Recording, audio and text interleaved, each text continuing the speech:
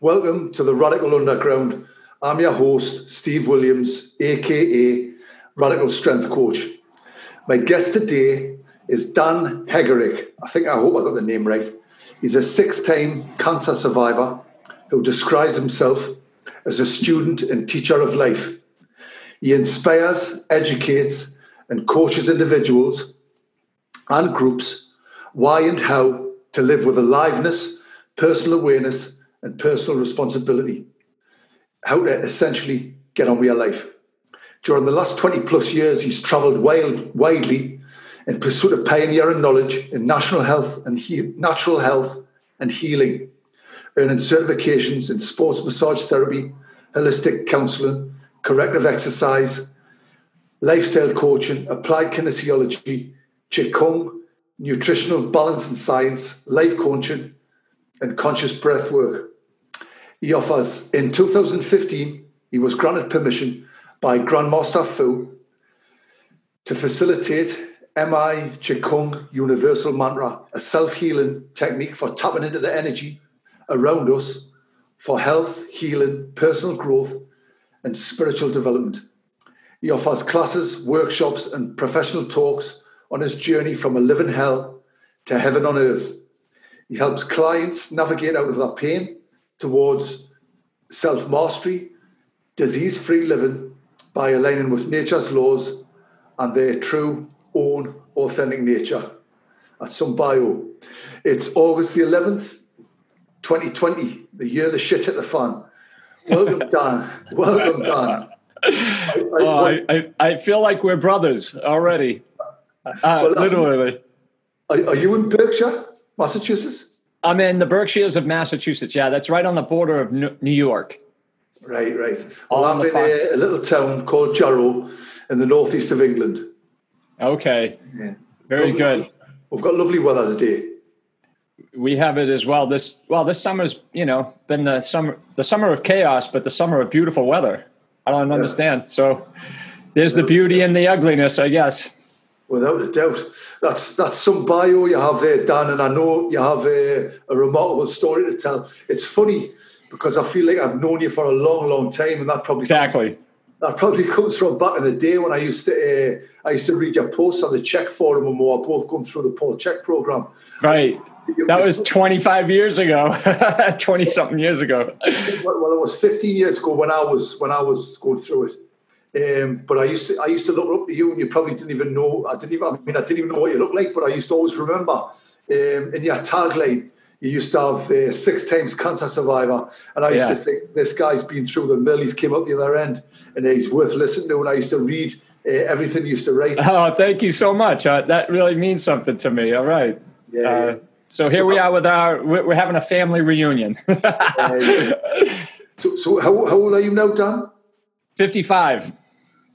55. Well, I'm 53. So, well, if you could start by telling us when you were first diagnosed with cancer, and tell us what that window was in years, the time period when the cancer occurred the 6 times. Sure thing. So I was following the American dream, the script that we're all told, that we have to get a job, get a good education, get good pay, and then find a woman, get married, have a house, the whole thing. And then you basically save for retirement in your 20s. Life is over, And at 28, I was on course. I was a professional engineer, or online to become a professional engineer in the city of Boston. And I became sick. I came ill. It was like flu, and it progressed, and my body temperature started to rise above 102, 103, 104. I was getting night sweats, rigors, which are uncontrollable shivers. A tumor or something I felt some pain right here, and that was in my clavicle region, for all your listeners, and the lymph nodes in the clavicle region. And I felt like a little stone, like a little pea-sized stone that was really hard. And when I hit it, it put an electrical charge right down the whole side of my right body, which I thought was a great sensitivity of my part that this was something wrong. This was not just a normal flu. And then I monitored it obsessively. And it started growing from that pea size to to an almond. And finally, I got myself into the emergency room, and the doctor said, you should get that biopsied immediately. And so we went into this very fast-paced what's happening. And I got the biopsy. He thought it was going to be some kind of cancer, but not knowing what it is, benign. So they sent out to pathology, and I set up an appointment with Dr. Lawrence Cloud in Boston. So what year was that done? 1994. So the spring of 1994. So I was 28, going on 29.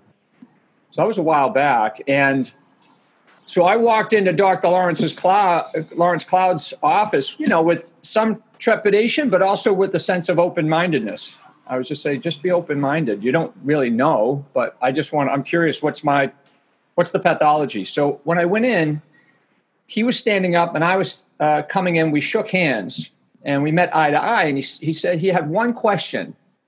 This was the first words from an oncologist to the 28. He's probably 60 years old school, Harvard-looking kind of doctor. Almost like you would say he would look like my dad, kind of. But he was a fashion disaster. He had like corduroy and plaid, but anyway, nevertheless. So we shook hands, meeting eye to eye, and he had this one question: Dan, how did such a young man such as yourself get into the business of cancer? And so that was it. That was my life syllabus right there. So what happened was I turned the question inward. And when we really turn a real question inward, the mind seeks the answer, whether it's a rational answer or an irrational answer. My mind saw immediately what happened to me. And I had immediately said, wow, if I was more like Christ, would I be here right now? If I was being more Christ-like in my life, would I be here right now? Now, don't take that as a religious statement. That was just because I was brought up Catholic. What it was interpreted as in that same eternal moment was I had lost connection to my true self and my true connection to the source of life. And in that, it then showed me all the ways mentally how I manipulate the world to get what I wanted, because happiness is outside of me. That's the American dream. That's the process of being programmed into thinking happiness was outside of me, into people, places, and things of the world. And just as the 2-year-old might have gotten the lollipop for crying, you start crying again to get the lollipop.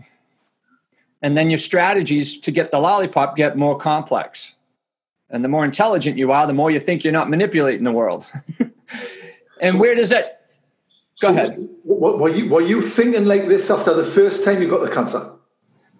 No. No. What happened after that? How many, did you go through the medical model the 6 times? Sure. So yeah, at the end of that conversation, he said, with a little bit of pain and suffering, you will grow stronger, which I took and interpreted as if I head in the direction of my true self, I'm going to have to go through some pain, but I'll get stronger within the connection to my true self. So the only thing he knew how to offer me was, well, we'll give it a shot. We have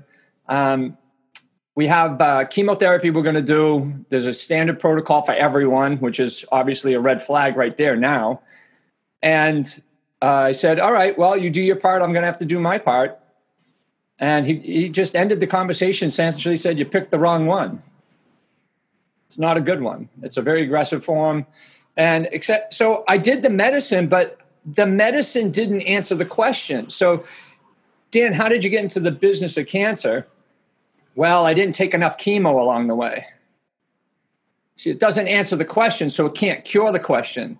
So my internal unconscious self accepted this as buying me the time to answer that question. So yes, I went through chemo, and I went through it a lot. Yeah. So was that like the chemo, the radiation? Did you do that 6 times and it kept returning? So yeah, exactly. So I did an 8-month protocol. Then it returned, or it went into remission short term. It relapsed. I did a bone marrow transplant. It went into short term remission. It relapsed. So we went through this process for 5 more times. And yes, I did radiation because it relapsed into my spine and into some of my ribs. So it was starting to get more aggressive.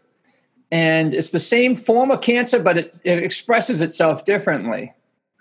So what was the time period, from the first 6 years. 6 years. 6 years. And so the last time, this was an interesting thing because I had started to study the human body and I joined the Czech Institute back in 97. And that was really the impetus of if I can get my body into good alignment, then it's going to take me back to wholeness. If I can start eating whole food, that means it's going to take me back to wholeness. And this was a huge learning curve for a kid that came through the standard American diet and the standard way of life, dabbling with some salads and dabbling with a case of beer, and just eating whatever was available. So that was the beginning process of awakening into wholeness. And in 1998, I was starting to get into 1997, May of 1997, that was my fourth relapse. And I started with really diving into the Czech Institute and answering this question that Dr. Lawrence Cloud gave me. And I went into a 2-year remission, the longest remission. I mean, that was remarkable until my wife finally left our marriage, shockingly, with another man. And so what that happened was that left me with another soul injury, which was I'm suffering on this, and all my jealousy, rage, and anger was coming up. And I was able to use that similar question that Dr. Lawrence Cloud gave me to me, was saying, why am I suffering for her choices? And I said, oh, there's my happiness that I believe left me. And now I'm stuck with my unhappiness. And no wonder why the relationship wasn't going to last, because I was unhappy and holding her responsible for it. So that was the moment that I had to take 100% responsibility for all of my life. I had to learn how to be happy with me. And I call that joy, because no one can take your joy away. Exactly. You've got problems as soon as you start placing your happiness on someone outside you. Exactly. Yeah, and if they're responsible for my happiness and unhappiness, it's major conflict. So I was in that moment when I answered that question. I actually cried in a happy way, and in a sad way. And again, it was back to that initial meeting with Dr. Lawrence Cloud that I put my happiness into the people, places, and things of the world. And so now I started to dive into studying happiness, and getting to the belief systems that I harbored about my own low self-esteem or no self-esteem. And that was a year process. But here's the interesting thing. In that same token of awakening, I drifted into a mental bipolar episode. So I was in a state of chaos too, because it rocked my world so hard. And we had a history of bipolar mental illness. So it triggered it pretty heavy. And I was going manic and depressed at the same time. So I went into psychiatric help. But the pressure started to build between this conflict of knowing and not, and wanting to stay in that comfort of the pain. It led me to a suicide attempt in the spring of 2000. And is this at the gun club? Yeah. Tell me about that. Yeah, that was an amazing experience. I know listeners are probably thinking that's crazy, but I went into a gun club because I wanted to end the pain.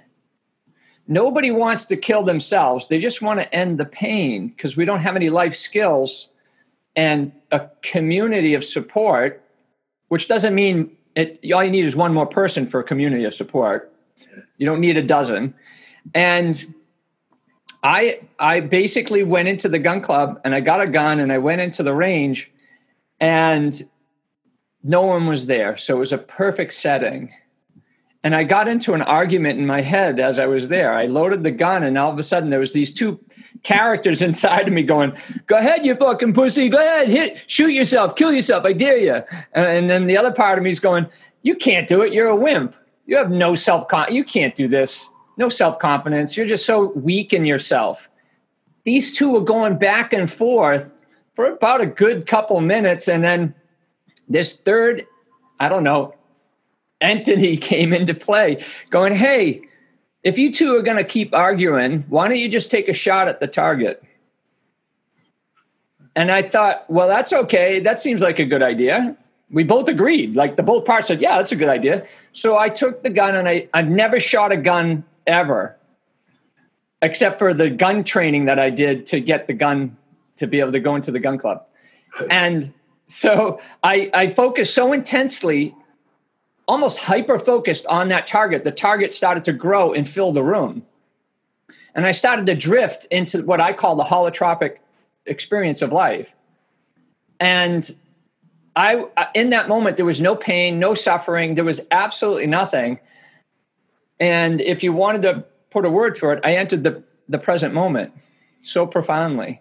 And I shot all the bullets into the target, and I looked at the gun and I said, wow, it's amazing that guns don't kill people. It's the suffering within the person that kills another person.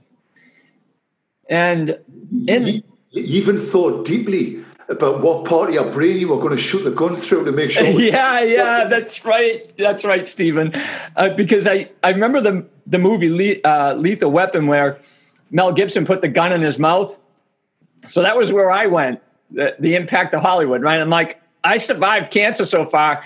I might survive this in a worse condition and put a lot of pressure on other people. So I don't want to make it I don't want to have that chance. So I put it behind the lump of knowledge in the skull, where people do a karate chop to knock you out. So if you put it there and angle it about 25 degrees, you'll hit the medulla oblongata, and you'll actually shut the body right up. You'll just die instant. And that's how they take care of a cattle. Like if they want to put a cattle down, they'll give it a shock stroke to the back of the neck, that spot. So, I was thinking deeply on behalf of, like, how can I make this clean on everybody else so I'm not a mess, right? Not the physical mess, but the mental mess. So, I left the gun club, and I was in almost like a Kundalini crisis, because there was so much energy in me about this awareness that I had no place to ground it. Once again, I really didn't have a big community of support in my family or social structure. But I emailed Paul Chek. I was gonna ask, like, you're going through all these conventional treatments, because I've got my own little story about how I came across Paul Chek. How did you come across Paul Chek? So that was when I was exploring, how do I put the body back together?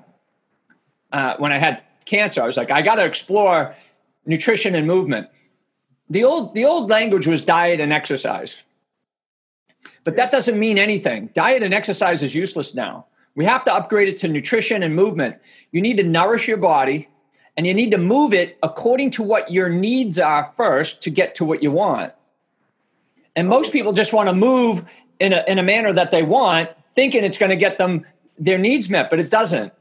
You have to have someone coach you to find out what you need in your movement strategy to get to where you want. So the same thing with nourishment. Most people don't know what they need. They just know what their craving is. And that craving is nothing. That's so far away from what you need. When I was reading your posts back in the day, I'm sure I can remember you were eating raw liver blended up. Yeah, it's liver smoothies. So far outside my comfort zone then. Yeah, I will do a video on my YouTube channel about that, because a lot of people, what happened was when I left the medical model. So here's what happened. When I got out of the psychiatric ward, and I got out of the problem with committing suicide, I then talked to Paul Chek, and I said, here's my experience. And I also added to him that I had information come to me because I surrendered. I said, I'm not going to medicine ever again, because it's based on fear. Because, Stephen, I went into the actual psych ward with my own accord, and I said, I need to learn how to love myself back to health. That's what the gun club showed me. I need to learn how to love myself and build my self-esteem. They smirked. They completely, what is it? I don't know. They just, it felt like complete societal abandonment, because they said it was my mental illness. They said it was my mental illness, because if you're under mental care, anything you can say or anything you say is contrived as being from your mental illness. It's not true because you're not in a normal state of mind because you're under psychiatric care. So I was so angry, and I didn't know how to really, my emotional literacy back then was zero. You have to, you're dead right. You have to. They're very dismissive and ridicule. These type of. They're totally closed-minded where that's concerned, and you even have to overcome that because when you speak to these types of people about them things, it knocks you down a little bit. You go away like a little bit disheartened and think, well, I wonder if it is a waste of time. Yeah, you felt like punching them, and because they weren't listening. And the reason is here's one of the reasonings, is because they don't have a product or service that supplies you that need. Yeah. Right. And so they're just defending their livelihood. Yeah.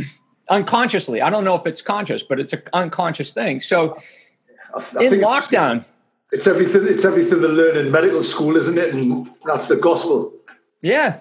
Yeah. Everything else outside of that is quackery. So in lockdown, I'm there for a minimum of 7 days under this type of care. And in about 48 hours, my cancer came back for the 6th time while I was in that psych ward, raging. And that was my anger. That was just, I was so angry at society and life, but. And anger has to be released as well, doesn't it? Because if you're I'm under their care. I'm under these people's care. So I realized that the whole medical system, not only the cancer treatment, but the actual psychological and mental and human support, is based on fear. And it's not the individuals. I don't want to discredit any individual. I just want to say that the indoctrination and the system is built on this notion of fear. And I needed the opposite to get well. And so I asked late night, it was late night. The only way I could deal with my anger was doing push-ups and just just burning that energy off. And a nurse came in at about 3 a.m. What are you doing? I'm like, dude, I got to get out of here. What do I need to do? This place is a joke.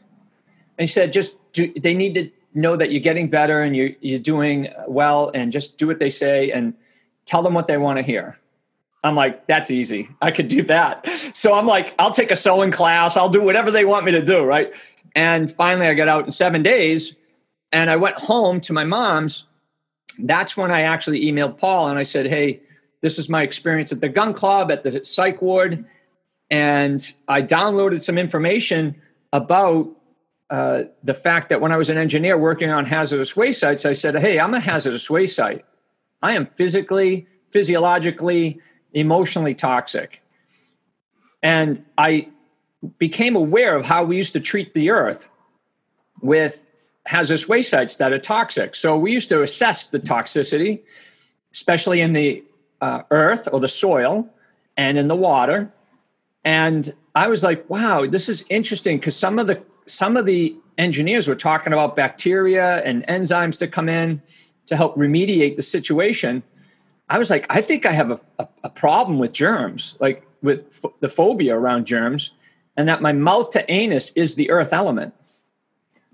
It's exactly the same thing, or it should be, because that's where we plant the seed of our soul to create our inspired life in some cases, right? In some way. So I told Paul this, and he's like, all right, you're ready for 2 things. The Power of Now from Eckhart Tolle, which was really hot back then. Yeah, and I'm sure you lived that parallel life with him, as I did. And then the second one was Maximal Health Through the Large Intestine, or Maximal Health Through Colon Health from David Webster, which was I had that reforestation of the probiotics up in the rectum as a rectal implant. And I go, never got around to doing that. Yeah, well, I was like, this is exactly how I was thinking in terms of our engineering to help remediate the soil in some ways. It was really beginning phases of that discussion. We never did that, but it was beginning phases of discussing it. I thought, well, I guess I'm a little advanced here. I'll do it. And as I started to apply that and some key essential oils, which were lavender, frankincense, and clove, I started to do rectal implants with that. And my tumors went away, and they started going away in 4 months. as I started to do that. And then in 5 months, everything was gone. And there was other psychological things I was doing. So I said, I have to build health. And so I looked at everything that was in disarray at my mom's place, and I started to repair it all as it was my body. So I projected the house with leaking doors, with termites. I projected that as my house, and I'm going to love that my home, my bodily house, and I'm going to project that I'm healing my body through that process. So I was using imagination. And then next part was I had to integrate into society. So me and my sisters went and we went to a bowling league. and so we joined a bowling league just for laughs. And I'll tell you, Stephen, these little things people don't realize are the answer to your cancer or your problems, because you're addressing multiple things from all kinds of angles. Yeah, that's the complexity of my personality too. So you can imagine that's why I have this really holistic view on health and healing, and not just one narrow aspect. It's not just your breathing. It's not just your mental state, and to make light of it. So I went and I was doing bowling, and then I went and got a little part-time job just for kicks and giggles or volunteering. But most of it was just the mental aspect. If I'm vacuuming out my mom's car, I'm vacuuming my body. Like I could feel it. Like I tried to feel it inside. Like I'm vacuuming out the dirt. I'm vacuuming out all the crap. I wash her car. I'm washing my body. Well, when you visualize things, the nervous system perceives it as actually happening, doesn't it? Yeah, that's the truth of it. Yeah, at least in my experience. Yeah. And to be honest, fear is not a bad motivator. It's just energy. We judge it as bad, but we can use it to our advantage if we're using it. It's only when fear uses you and suppresses you. But when you can use that fear to channel it into something more remarkable in your life, or to lift you up out of fear and the suffering, then it's a beautiful energy source. Yeah. And so here we are now. And so that was the whole prep in 2000, in the summer of 2000, the end of it, I was on board with the two things. Oh, I got to actually open a relationship with the germs. Germs don't cause illness. No, they don't. So that was my exploration back then. And of course, now we know that the people can understand that we live in a world of duality. So if you look at germs cause illness, you will find evidence for that. Yeah. And if you don't find it, you'll create it to satisfy what you want to believe. But in this world of duality, all statements have an opposite to uphold it. So if you say germs cause illness, the opposite must be true. Germs don't cause illness. And if you look at that and you go into that side of the coin, you're going to find evidence and validate it. And so it's just a matter of which... Like a self-fulfilling prophecy. Yeah, we create our own reality. That's the hardest thing for people to handle, is you're 100% responsible for your life, and we create our reality. So I just wanted to take a look at, in my personal case about cancer. Cancer is a disease. Well, the opposite is true too. Cancer is not a disease. If you say cancer is a disease, that means something outside of you is causing you your problems. It's disempowering. It's your own terrain, isn't it? Yeah, and it's your own. It's that and the environment in which you're in. Yeah. Right, because the environment plays a major role. So that doesn't mean. Well, that all has your own terrain. And then it affects the terrain. Yeah. And so cancer is not a disease, is the way I started to view this. And so I had a telescopic view. I pulled back and it was more empowering. And so my life was set up to become more on the path of self-empowering. I once read, sorry for interrupting, I once read an amazing book, and it was recommended by Paul Chek. And the guy said, a tumor is the body's answer to a problem. It said the tumor grows because if it didn't, it would annihilate your organs. Yeah, that book was chemotherapy cures cancer and the world is flat, and it was by a German guy. I never read it. Sorry for interrupting. You just triggered something. No, good. Share it with the audience. They need to hear that stuff. Yeah. So navigating back to the true self. So that's my path, is I wanted to be me. I wanted to be me, but then I have to question, who is this me? Right. All the way along. So you had all these, you've got the visualization, you've got this dialogue going on with yourself. You're taking yourself out of toxic environments. What about nutrition? What nutritional protocols were you following? Yeah. So that was because I started on that path of nutrition. It was whole food in the first place. So can I get food that was given to me according to nature? Yeah. How would I eat if I was in nature, right? How would I consume food? What would be the food? So I started that process where I was getting whole food almost every day fresh, as though I was like hunting. And I took it as though that was my job. My job was to heal myself first. It had nothing to do with anyone else. And that's, of course, why my wife had to leave, because I had to heal myself. I can't be of service to you if I don't do that. And I can't be of service to the humanity if I can't heal myself. So my job, which was a full-time plus job, was to heal myself. So Whole Foods was the starting point. I read my first book on nutrition, was the Zone Diet. Back then was really hot, 40, 30, 30, made a lot of sense about sugar. And then I started to apply that. But here's a kicker. The second thing I noticed in that summer of 2000, along with the germ theory being obsolete in my life, in my view, and that was my exploration, the second phobia that the general public has with regards to nutrition is the fear of saturated animal fat as part of the human diet. So if you combine those two things, the fear of germs and the fear of saturated fat, animal fat, you're already setting what I'm theorizing is that all chronic degenerative disease has that in play. Yeah.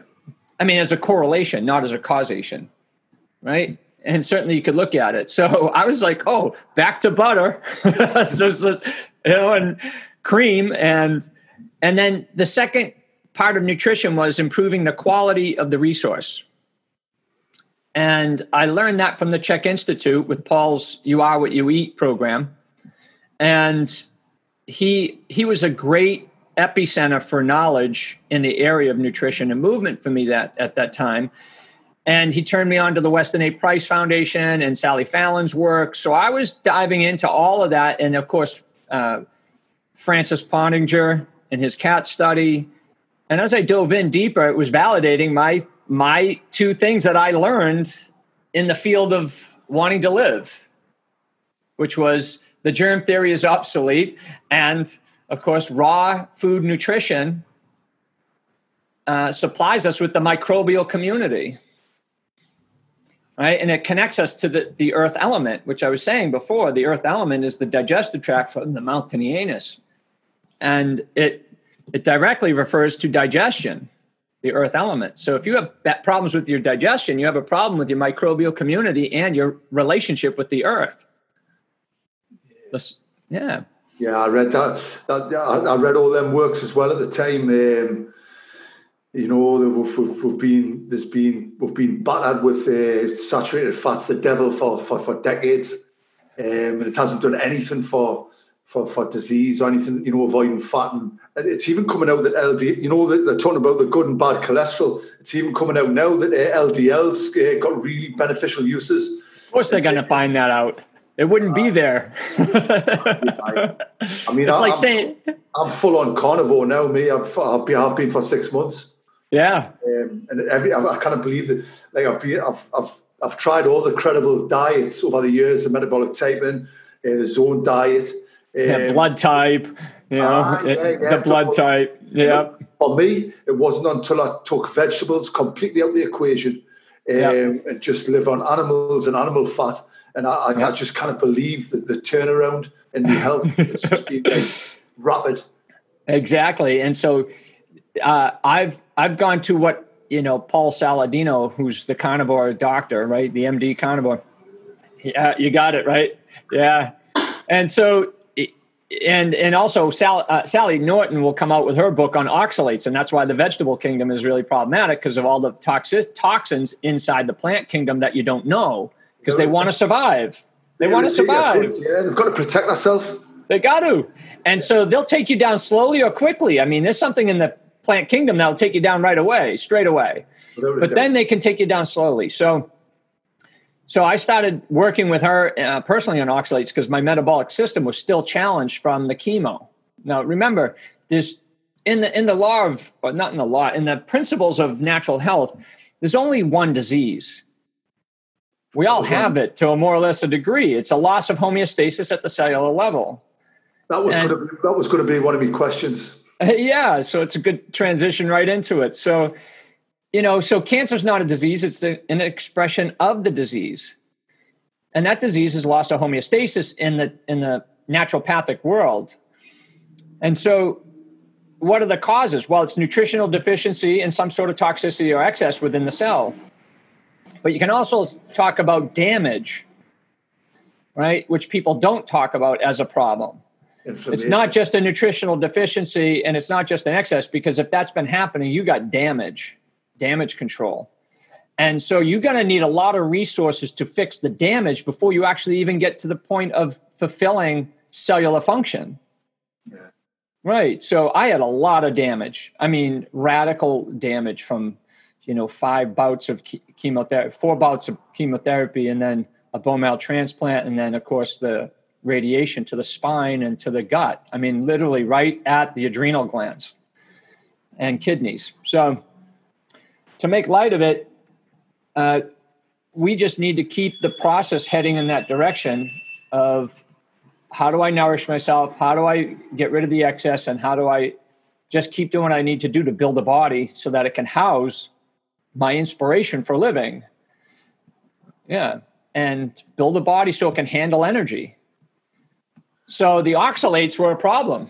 Yeah, you mentioned the oxalates. I think that was the problem when I was on a metabolic type, and that came up as a fast oxidizer. But for my vegetables, I was eating tons of spinach. Oh, really? Yeah, there you go. But I wasn't clicking. I wasn't making the connection. Yeah. No, because we don't know these things. We just took it for granted as a default program. Popeye. We grew up watching Popeye. Yeah.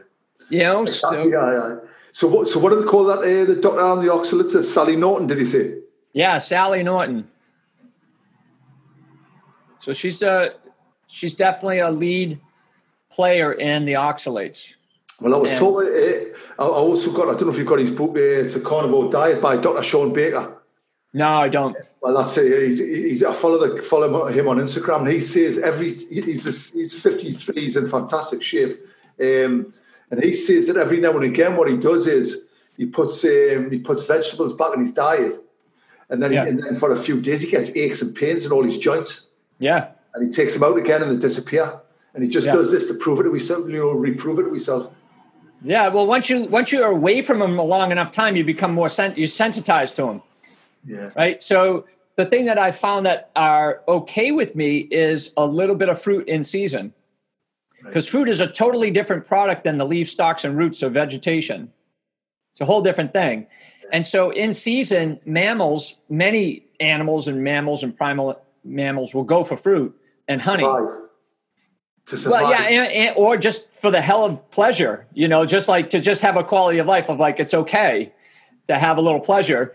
And, but, what was it? I just did a video it's coming out on my YouTube channel about turkey ceviche.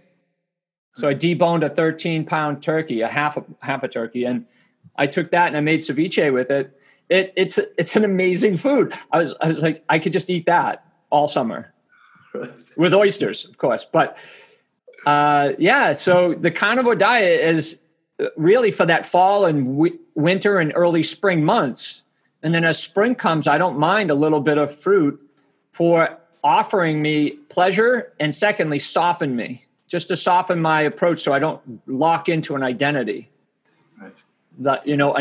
Just narrowing it down. So I'll have a coffee. Those, I have my pleasure foods. I don't call them cheat foods. They're just pleasure. Just let it all go. Don't let your mind get involved with I'm doing something wrong. See, that's the one thing that I can't seem to let go of. Me Machu Picchu organic coffee. Just drink it with some cream. I hypothesize that if you have some beautiful raw cream, that it helps with the acrylamides. Right. And dark roast apparently is not as bad with the acrylamides. Well, dairy still doesn't sit right with me. Either does eggs or pork. Oh, that's too bad. I can go the expand. I can even eat gluten. Yeah. I can eat a piece of bread. I think I'll get to the point. It doesn't affect us like it used to. Yeah, right. Still in a phase of healing myself, Yeah. Yeah. So the summertime, I don't mind having some sourdough with a good bone broth, but it's only, whatever. It's not a regular thing. It's not something I need. It's a want again. So, and if I say, oh, I need a little pleasure right now with this, that's fine.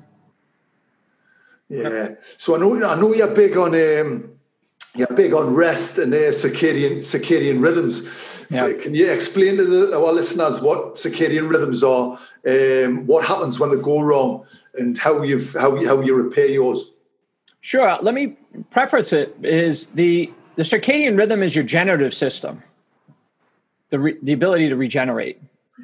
It's the fire element.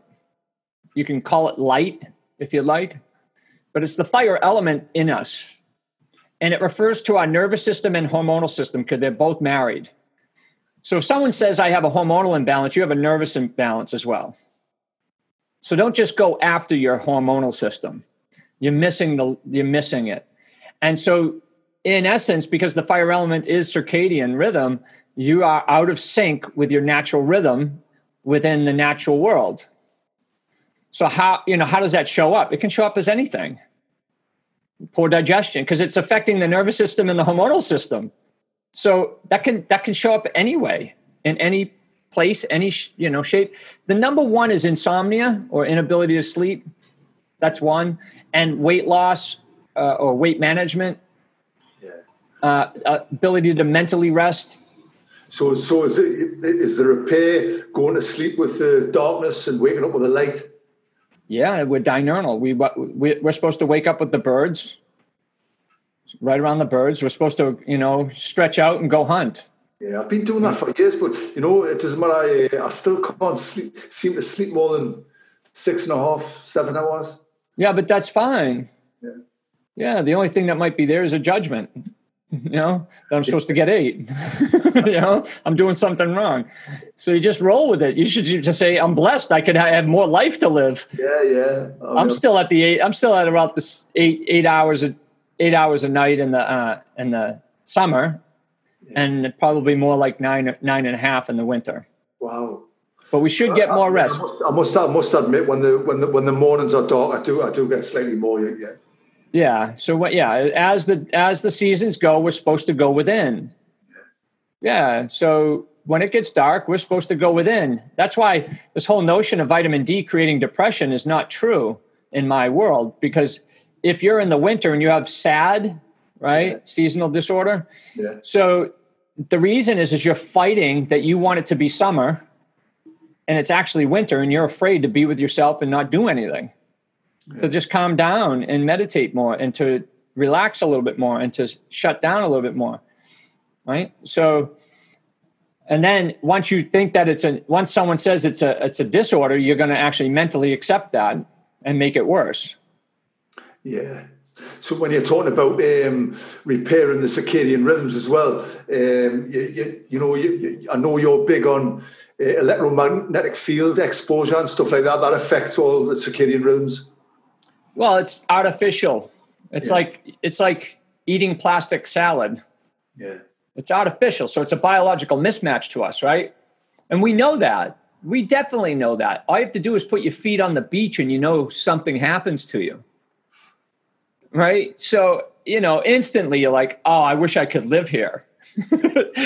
And so we know it. We just have a hard time understanding that when we understand that the artificial things in our life affect us, that's okay. We can actually create strategies to mitigate the damage, right? That's what we want to do. We want to mitigate the damage that's within our control, within ourselves and our house, and then maybe we can expand it to the community, which some people do.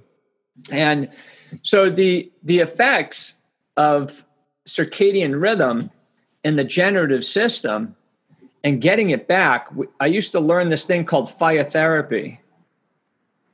you could call it light therapy or whatever, but fire is actually the sun that's trapped in the wood. So you're returning the source of energy to its origination. So it's just sunlight trapped. So you're freeing it. And so when you sit with a fire by yourself, especially outside, you can start to really, really heal because it shuts the nervous system off, the sympathetic nervous system down, and it starts to strengthen the parasympathetic nervous system. Most people's sympathetic nervous system is either on hypervigilance, and so they think that they're hypersensitive, which they're probably not. They're probably just hypervigilant. And secondly, it's burnt out. It's exhausted. It's weakened because of overtraining. Yeah. So now the parasympathetic nervous system, you sit with a fire by yourself and you keep that fire lit. And if you do that for 4 complete nights in a row and fast, you can tell how damaged you are with your circadian rhythm. Because if you feel worse at the end of those 4 days, you got some work to do. But if you're feeling better, well, then you're not as bad off. So what's the longest you fasted for? Oh, I do 5 days, and I do it about 5 to 6 times a year. Right. I've been doing that this is my 3rd year. Right. Wow. Yeah. 5 days. Yeah. And it's a challenge because one of the statements I've learned in life is if you have to go without something, you have to go within. And we don't practice going within. So do you know when you're going on them 5-day fasts, are you sedentary or are you just going about your business? No, I go about my business. Right. I listen to the body. It's a place to go within and really listen to the body. And so I can be humble with how strong I really am. How adaptive am I? How connected am I to other energy sources? Because there is other energy sources other than food. Yeah. You know, and food is actually the most densest form of energy. So it's not the most effective because we have to eat so much. Yeah. You know, so the idea is for me, it's a spiritual process for a lack of definition, I guess, or semantics. But it's just about going within and listening to my body so I can actually say, I feel fatigued. I don't need food. That would be a go-to. What do I need? What's my real need? I actually need to give myself permission to rest. Okay, well, I have a family of 5. How am I going to do that? You know, like I don't. I'm just saying if your listener's like, oh, that's crazy. I have other things. Well, it's a practice. You practice 24 hours a week. Listen to this. Numbers are really important. If you stopped eating 24 hours per week for 7 years, you just took 1 whole year off from eating. Yeah. Well, they say when you're not eating, your digestive system isn't working, your body's putting energy into other things. Right. Especially if it's all this artificial stuff and it's cooked and it's hard on the digestive system. Yeah. I mean, after 18 hours, if I'm starting to fast 18, 24 hours, my appetite shuts right off. Right. It's just that first morning wave of hunger that I have to move through. That's it. So what about when you are eating? Are you still eating raw meat? Yeah. That's my preferred source. As I said, if I eat it cooked, it's for pleasure. Yeah. All right. Yeah. So can you give our listeners, an overview of the kind of stuff you eat? Well, predominantly seasonally. Like the summer is more lighter cuts, so I'll eat. We get fresh chickens, fresh slaughtered local chickens. Let's see, we can get plenty of fish ceviche during the summer. I'm actually eating quite a bit of lamb this year during the summer. Ground lamb, any kind of lamb chop, and then fresh liver and kidney and heart. So those 3, and I usually combine those. I just put them on a cutting board usually and just go for it. But then sometimes I'll make a smoothie with it. So I blend the 3 of them with an egg, a raw egg, raw cream, a little jalapeno, and then probably like a teaspoon or so of raw honey. Back in the day, I tried. I ate raw. I went on a raw meat plan for about 2 to 3 weeks. I lasted, I think. Yeah. It can wake stuff up because there's a lot more bacterial Without a doubt, I'm gonna contact you after this for some recipes, and I'm gonna give it a try. Like. All right. Well, we'll do that live. So, can you tell her what's just you talk about the 7 elements for living? What are they? Yeah, the 7 elements I learned from Leonard Orr, and it was really I was living them, and I caught with Leonard Orr. Leonard Orr he was a pioneer in what people might not understand is physical immortality.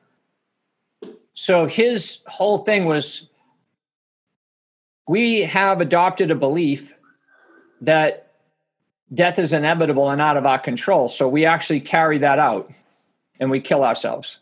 So everyone's life is suicide in his world. So he wanted to explore worldwide what is physical immortality. It's spoken about in all the Bibles. It's we're eternal life in physical form, et cetera, et cetera. But most people experience life as stressful, so they just want to get out of here.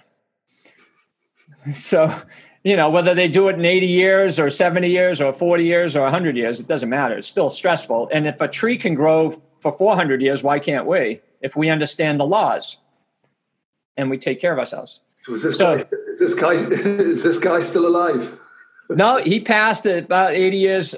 No, he was, I don't know how old he was, about 85. But it's not only about the length of life. Like I said, it's not, sometimes we're not in control of the length of life, we're in control of the quality. And the quality is how fearful are you of life? And what do I mean by that? There's only one fear, the fear of death. Yeah. And the fear of death is highly psychological. And even though someone says, I'm not afraid of physical death, well, you're afraid of psychological death, which means the identity that you've created. Yeah. So that fear of that identity falling is really problematic, meaning I'm an accountant, I'm an alcoholic, I am this or that. No, you're spirit. Yeah, exactly. I've drank the South American plant medicine ayahuasca a few times, and I noticed for a few months, for a few weeks, up to a few months after I drank it, my fear of death just vanished. Yeah, crept back in, as time went on. But yeah, I'll give you an example of the fear of psychological death is public speaking for people. Yeah. Right. So one of the number one fears in people is singing in public, or public speaking, or doing an interview, or cameras. So I had to learn how to overcome that fear of psychological death a long time ago. So I took on Toastmasters to learn how to publicly speak and feel comfortable and break down that barrier. So that fear is what Leonard was talking about. The quality of life is basically, do you have the fear of death, or are you totally liberated? And so he was totally liberated. And the sounds went. It's the cord on this. Do you have me? Yeah, I've got you. Yeah. So anyway, he put together this framework for living, which was the 7 elements of healing. We are earth, water, air, and fire. We are mind, love, and rest. Rest is not a natural element. It's actually makes everything work. Right? And rest doesn't mean just lying down on a couch. It means uninhibited play. Right? Laughter. Just enjoying your life. Yeah. But I have it set up that there's 3 different types of rest. So rest can be conscious rest, which is what the yogis practice to get to a state of pure rest and still awake. Most people don't know how to experience that. And they do that through deep meditation. Right? And then the second form is through Qigong, which is essentially a law of nature, is consciously at rest in your activities. So you're using the least amount of energy for the maximum effect. So you're not wasting energy. Yeah, I've done that for about 6 months on Paul Chek's advice. And I was in my front garden, my back garden, for, like I say, about 6 months every morning. I was standing for 15 minutes, in the tree position. Yeah. And I sweat down. It sort of like had an impact on the rest of my life. Of course it does. Even now, like there's like a groundedness when I notice when I'm going about my business. Yeah. It wasn't. And all you have to do now is stand. You could access that now. Just stand there for 5 minutes and access the same experience. Yeah. That's why the great yogis would say, I could meditate for 5 minutes, really get into that deep state of samadhi, as they might call it. And what happens is they have like a full day's rest. Like they're recharged. In 5 minutes. Yeah. Yeah. How useful is that in today's world? Yeah. Well, then they just carry on with their self-reflection and maybe their service to humanity. So the last form of rest, check this out, is sleep. And guess why people need so much sleep? It's because it's the least form. It's the least beneficial. It's the most densest form. So if you're stressed out all day, you're going to need a lot of sleep. Right. And if you're not meditating, and if you're not communing with your own true self, life is going to be exhausting. But so that doesn't. I'm definitely going to start the meditation again.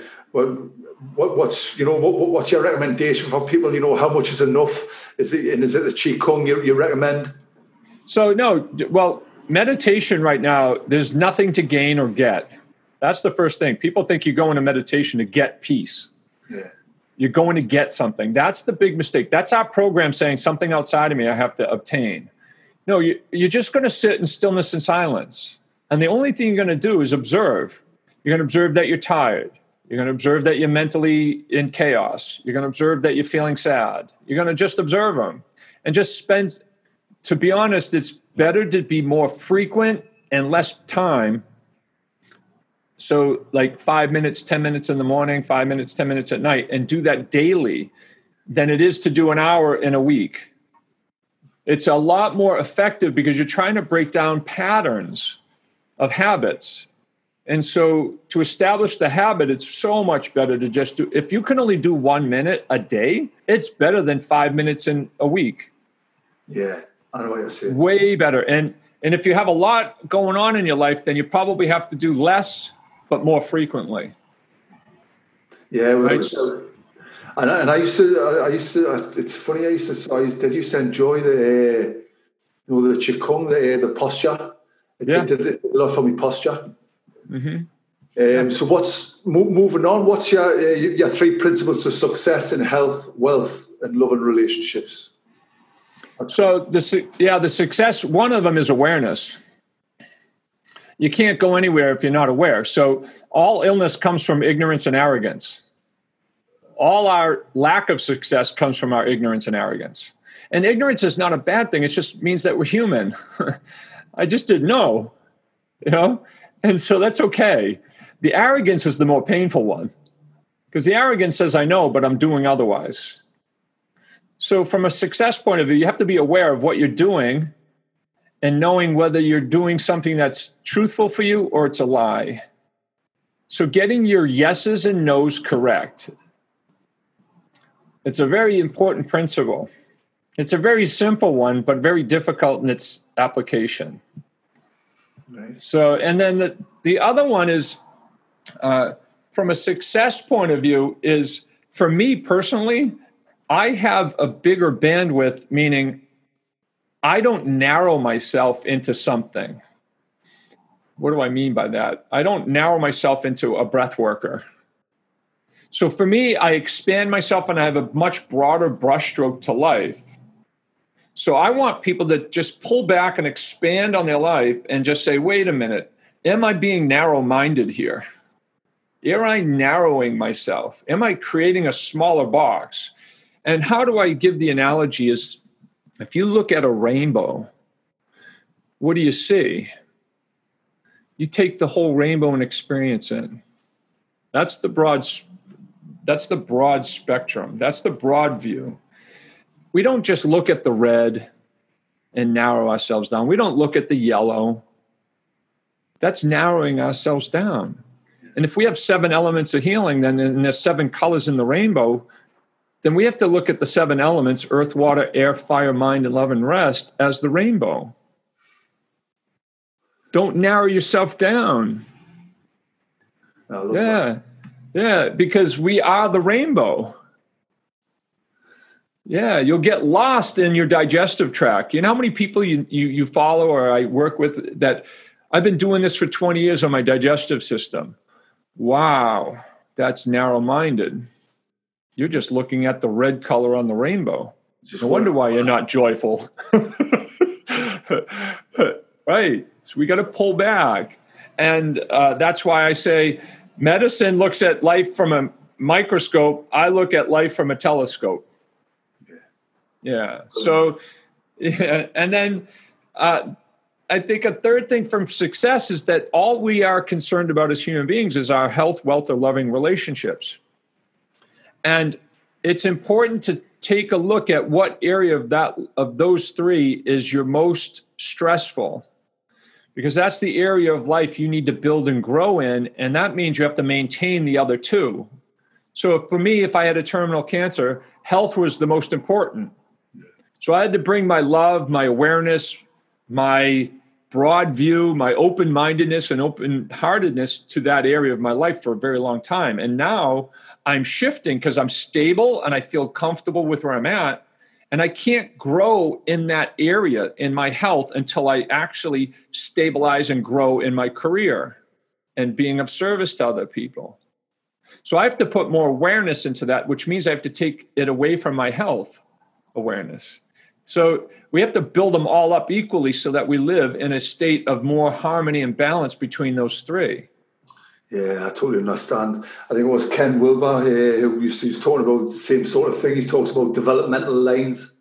Yeah. We've got some. Yeah, the integrative. Integrative coaching. Yeah, right. So, but if I love my health and I'm just like lost in there, but now I can't afford good food, now you're not going to be healthy. So we have to expand and we have to say, I have to build this one, get it up.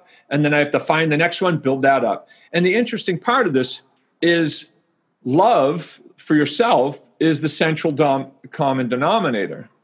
So love in relationship with yourself is so important because it's the one that's going to apply to the health of your body. And it's also that part of you that's going to be helpful in supporting your mind in creating wealth. Now, wealth is not money. Wealth is your ideas and creativity. And the person that can bring their idea or creativity into tangible reality is the wealthiest. The person that does that the fastest is the wealthiest. And money is a fuel source to help that happen in the plane of living we're in. But let's not get stuck on wealth is that I have all these cars and all this stuff. It's not. Wealth is that you're creative and that you're taking that creativity into tangible reality. And that's what wealth is. And so wealth is all in the mind. Yeah. So that's where I'm at right now in my process, because now it's taken me 20 years to rebuild the body to feel really pretty good and stable and on course. And I have enough life skills in that area. So now I have to build that or put that same mentality into wealth development, taking my creativity out. Yeah. So before we move on to your business and personal goals, how long is it now since you've been free of the cancer? So 20 years. 20 years. Doing something right. But I want to be humble about this too. Okay. So as much as I have triumphed in one area of my life doesn't mean I don't have any blind spots and that I'm not human and I'm not vulnerable in certain areas. And the second part of the equation is really, if I think of myself as the whole family of humanity, I haven't really done anything with cancer. I mean, it's still prevalent and it's still in the mass conscious field.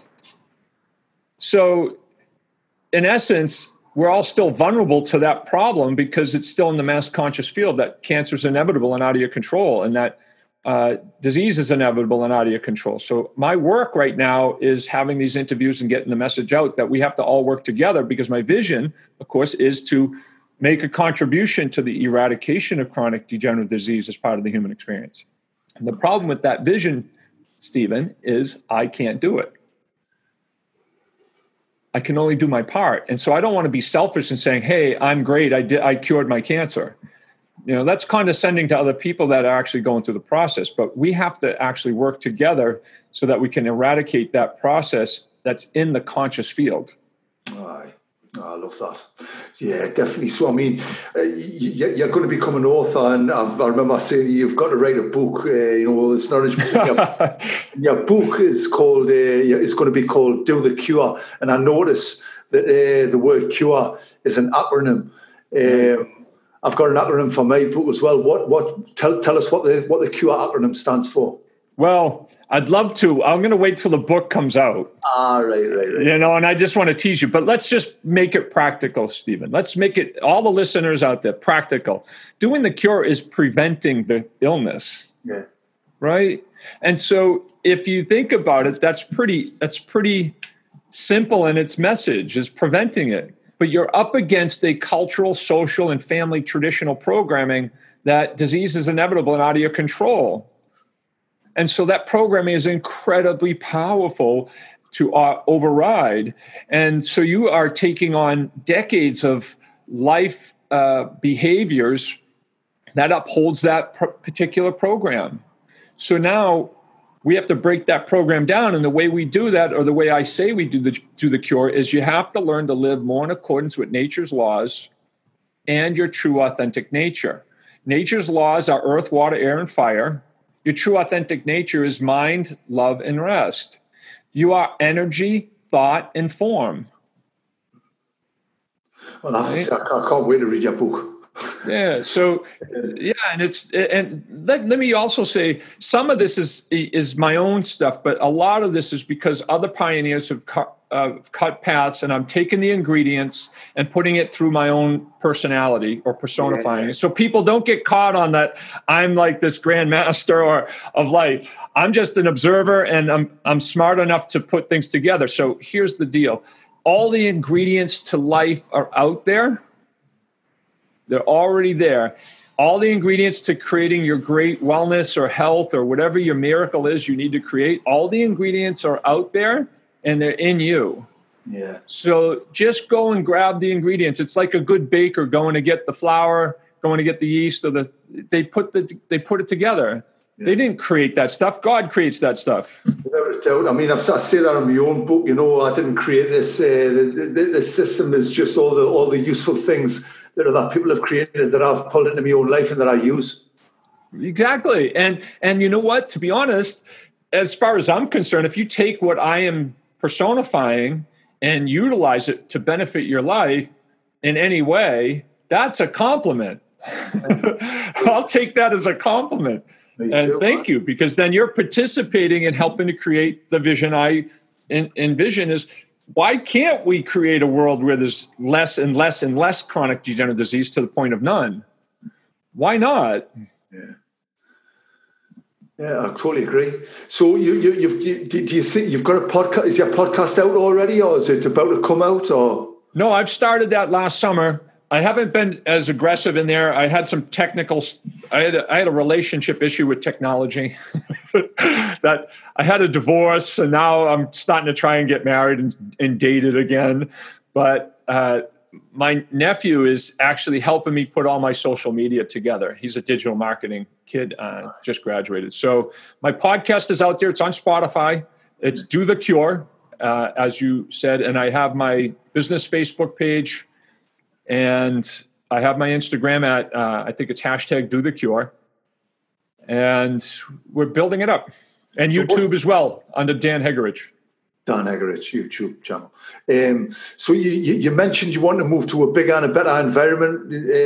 What's the matter with where you are now, and why do you want to move? Well, there's a part of me that wants to move. I think it's just, I've been here 10 years, and part of it feels like it's stifling a little bit. And I think maybe just more in a place where I have a more outreach with locals that are in alignment with what I want to share. It feels like people agree with what I'm sharing around here, but they just, it feels like they're just placating it. They're not really diving in. Yeah. They're stuck in the narrative of the duality. Yeah.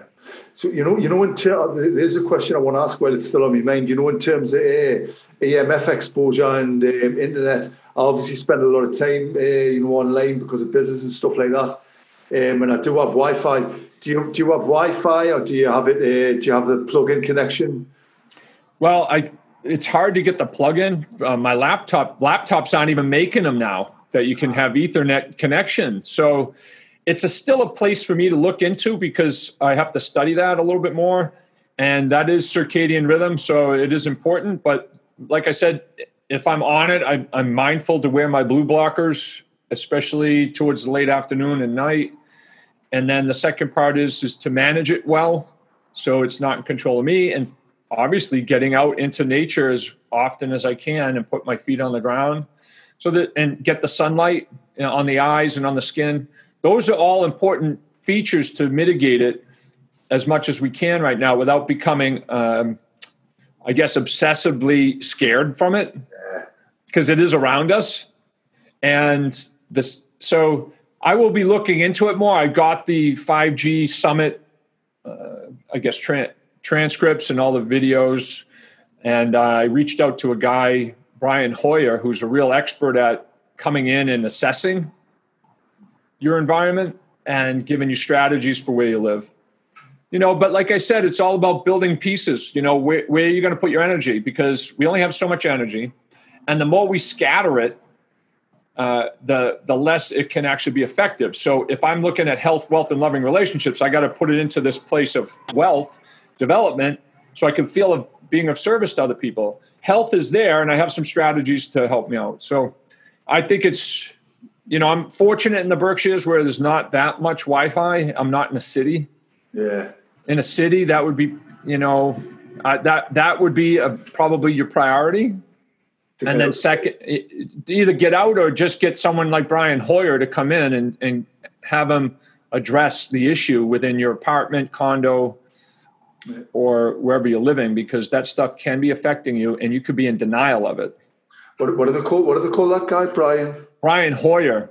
I think his company name is shieldinghealed.com.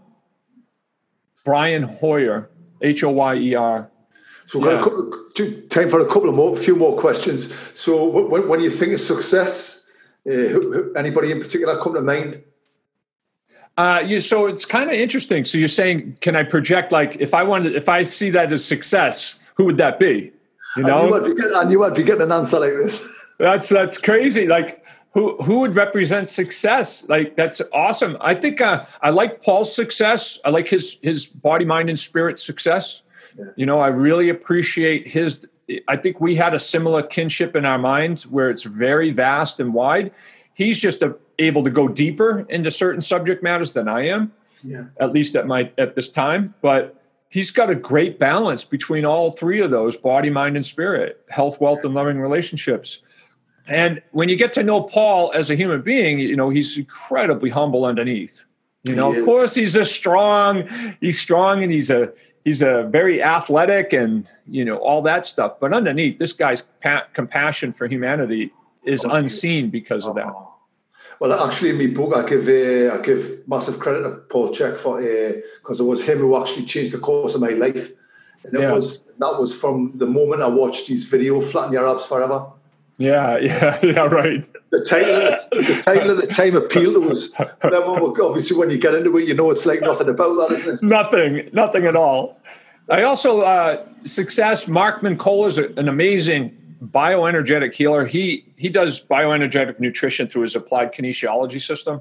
And that guy, I say he doesn't heal with that. He heals with his own internal compassion, his presence, So he's created his own success in that regards. Dan Brule, he's a conscious breath worker. He's written the book, Just Breathe, and he is on that same plane of, the Wim Hofs and the Sid Severinsons and the breath workers around the world. So he's had a major impact on me and his personal success and his freedom within himself. Like, these people represent this freedom within themselves that I find are where I'm heading.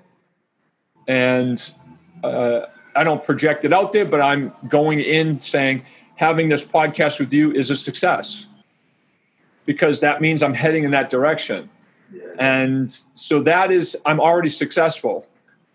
It's Well, I just want to know these final questions I'm asking you probably seem a bit shallow to you, but these are the type of questions I ask everyone. We're all asking them ourselves, aren't we? I mean, the listening audience members are asking them somewhere within themselves. We're still human beings. Yeah. So the next one is what keeps you awake at night, and what are you afraid of? And I imagine after beating time, it's not much. So the thing that keeps me up at night mostly is I didn't start writing my book. Yeah. That is definitely the devil in my bed. You need to get that done. I'm going to help you. So thank you for that. And the anxiety of not doing something towards it. So, I mean, I have a lot written, and it's just a matter of sitting down and putting me in a cage, so to speak. Yeah, no doubt. And I think that's the wild horse that doesn't want to be trained. Yeah, you know, the wild spirit. I've got the same problem. I started writing mine a year gone February, and I'm on the last part now, and I'm hoping it's going to be out finished within the next 30 days. But we'll see. It's not far away now. Well, I'll probably tap into you to get some ideas for the book and the way it's laid out and my end. So, what advice would you give your 20-year-old self? My 20-year-old self. Wow. That's a great question. Let me just see if I can sort some real truth on that. So I could probably say that, find your way home. And home is where you are. So find your way to yourself. Find your way to your own self-esteem. Find your way to your own self-image. Find your way to your own self-value. Like, how are you going to value yourself within yourself? How are you going to love yourself within yourself?